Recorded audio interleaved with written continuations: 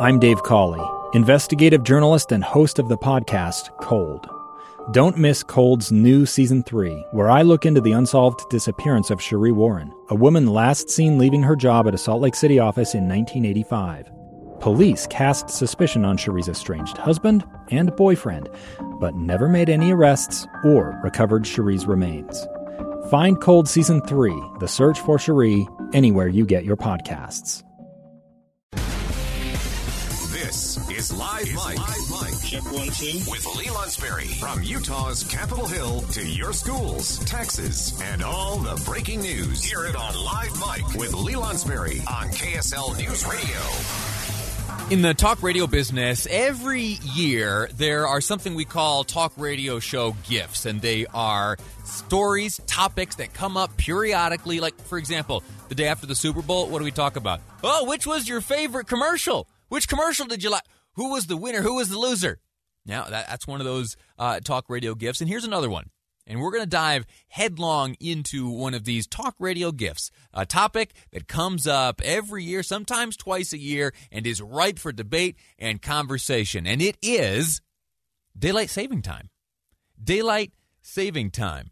We spoke about this yesterday, last year rather. There were some legislative efforts on Utah's Capitol Hill, ultimately signed into law, as a matter of fact. But that action taken by the state of Utah and other states around the country, it requires congressional buy-in. We'll get to the details in just a moment. That daylight savings wasn't established until World War I. Daylight saving time.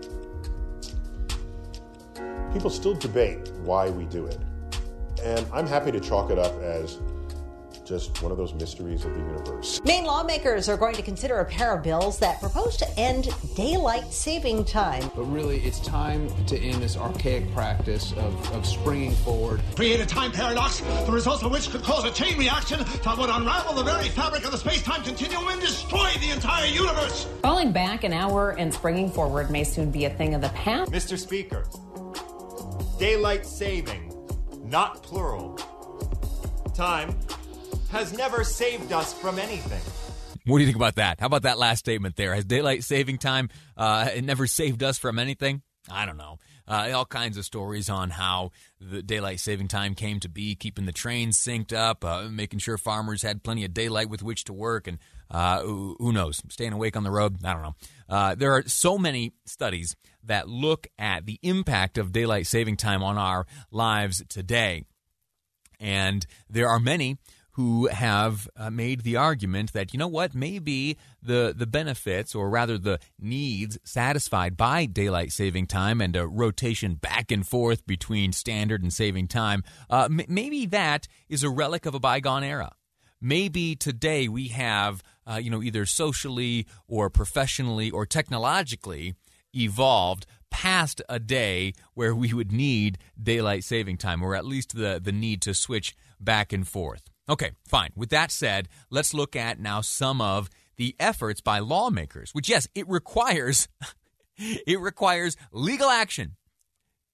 Legal action at the state level and at the federal level to pull this off. Should there be any changes to the circumstances currently regarding daylight saving time? Currently, states can only choose to observe daylight saving time or not. They don't have the option to stay on daylight saving time year-round.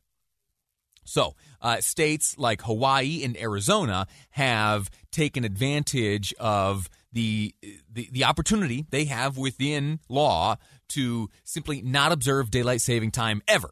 They don't bounce back and forth. They are on standard time year-round. That's why if you're traveling to Arizona or Hawaii, you got to make sure you check your smartphone to see exactly what time it is there. Or if you're calling a friend or a coworker or scheduling a meeting, you need to double-check your smartphone to know exactly what time it is in Arizona.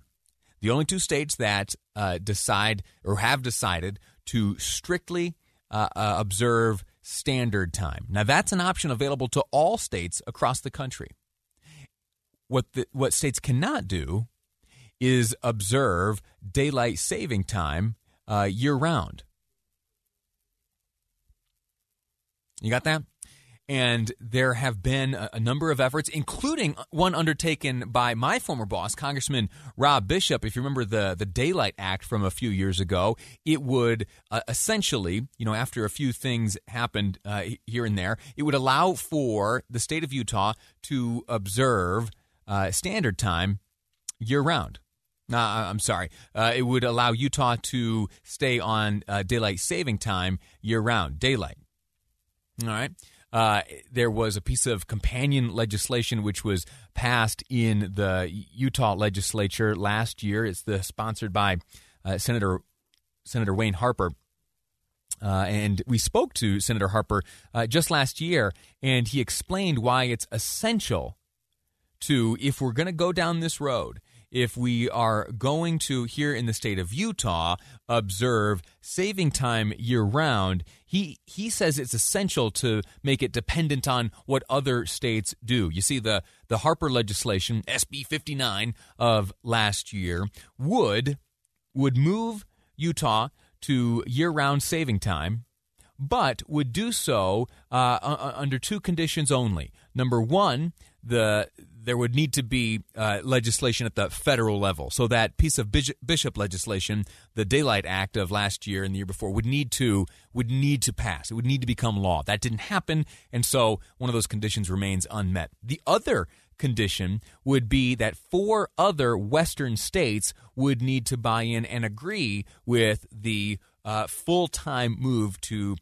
daylight time. We're not going to be an island like currently Arizona is, but we're going to be doing it in conjunction with our partner states so that there will be more uniformity for business community, for travelers and people like that. The Uniform Standard Time Act of 1966, it would help out with the safety of children. It would go through and reduce the amount of fuel that we're consuming. Neither one of those two goals have really panned out. Now, Senator Harper, as he was discussing this, he said that he spoke to a number of other states and citizens, and their preference was to stay on daylight saving time rather than adhering strictly and full-time to standard time or bouncing back and forth. It's just kind of time to put something that seemed to have been very appropriate, but is not now behind us, and moving on for something that is more of a modern thing of what most people want to do is don't change the clocks, have more time in the evening. Okay. So right now, the reason why this is top of mind right now, well, twofold. First off, this coming weekend, Saturday night or early Sunday morning, we're going to be springing forward. And also, there is another piece of legislation at the federal level. This one would make saving time permanent at the federal level.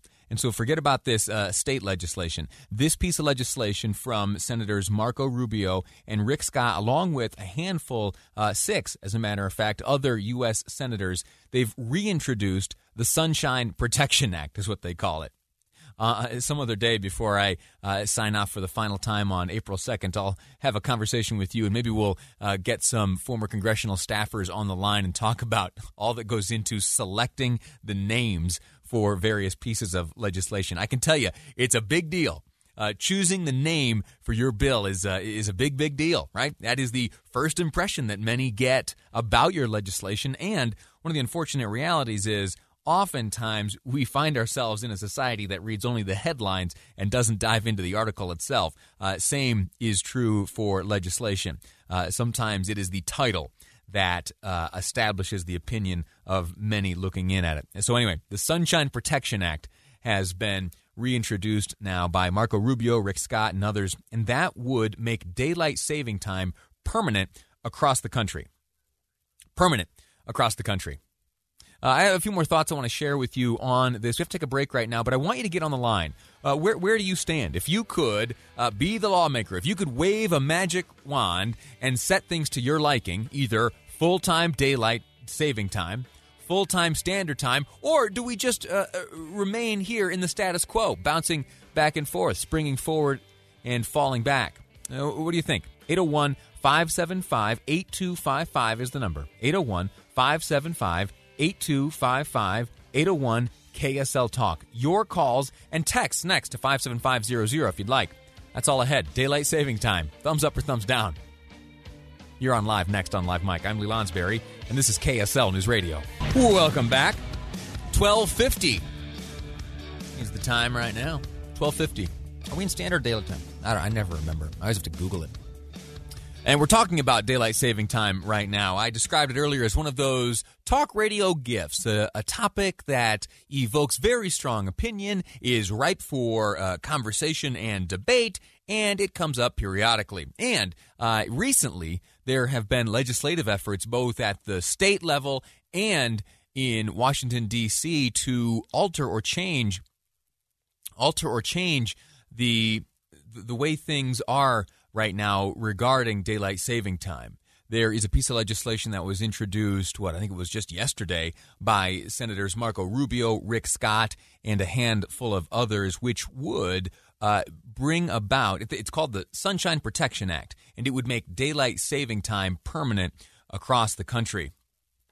And anyway, that's being debated right now. There are other approaches to this, which we have seen in years past. For example, when I was in Washington, D.C., worked with Congressman Rob Bishop and the rest of the staff there on something called the Daylight Act that would give states the opportunity and the ability to adhere year-round to daylight saving time, similar to the way states can right now stay on standard time year-round or bounce back and forth. They're simply unable, though, to adhere to daylight saving time year-round. And so with that piece of legislation from Congressman Bishop, which I'll just point out has not passed, it's not available in law right now for states to take advantage of that opportunity. But there are other efforts. There are other efforts afoot. That daylight savings wasn't established until World War I. Daylight saving time. People still debate why we do it.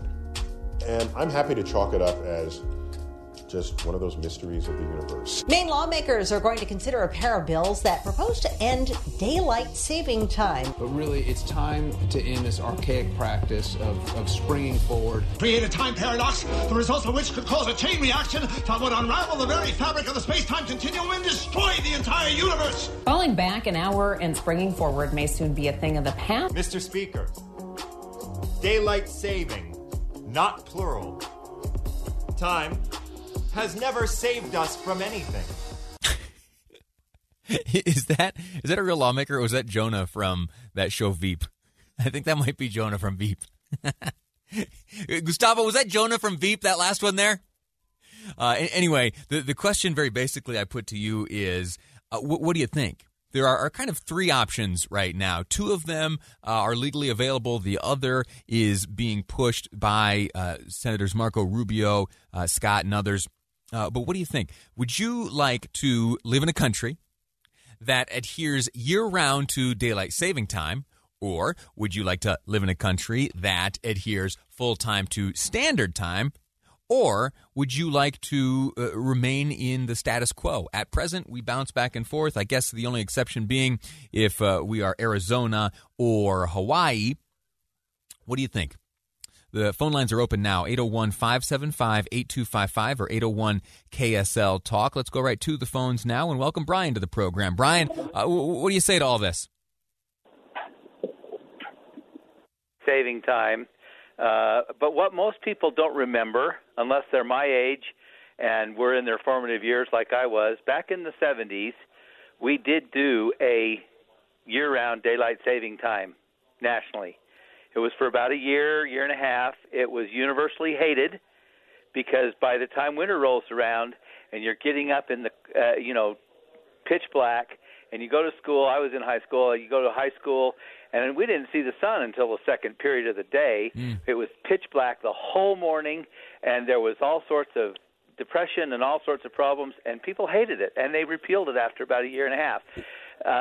We just need to do away with daylight saving time and go to a standard time, and the people who want to have a little extra time in the summertime, let them get up an hour earlier. That's the solution. Don't force everybody to do something that most people don't like so that some groups can have their 10 o'clock nighttime in the summertime. Brian, what time did we lose Brian? Yeah, I'm here. What time did the second period start? So when was the sun coming up for you? The sun wasn't coming up until 8:30 9:45.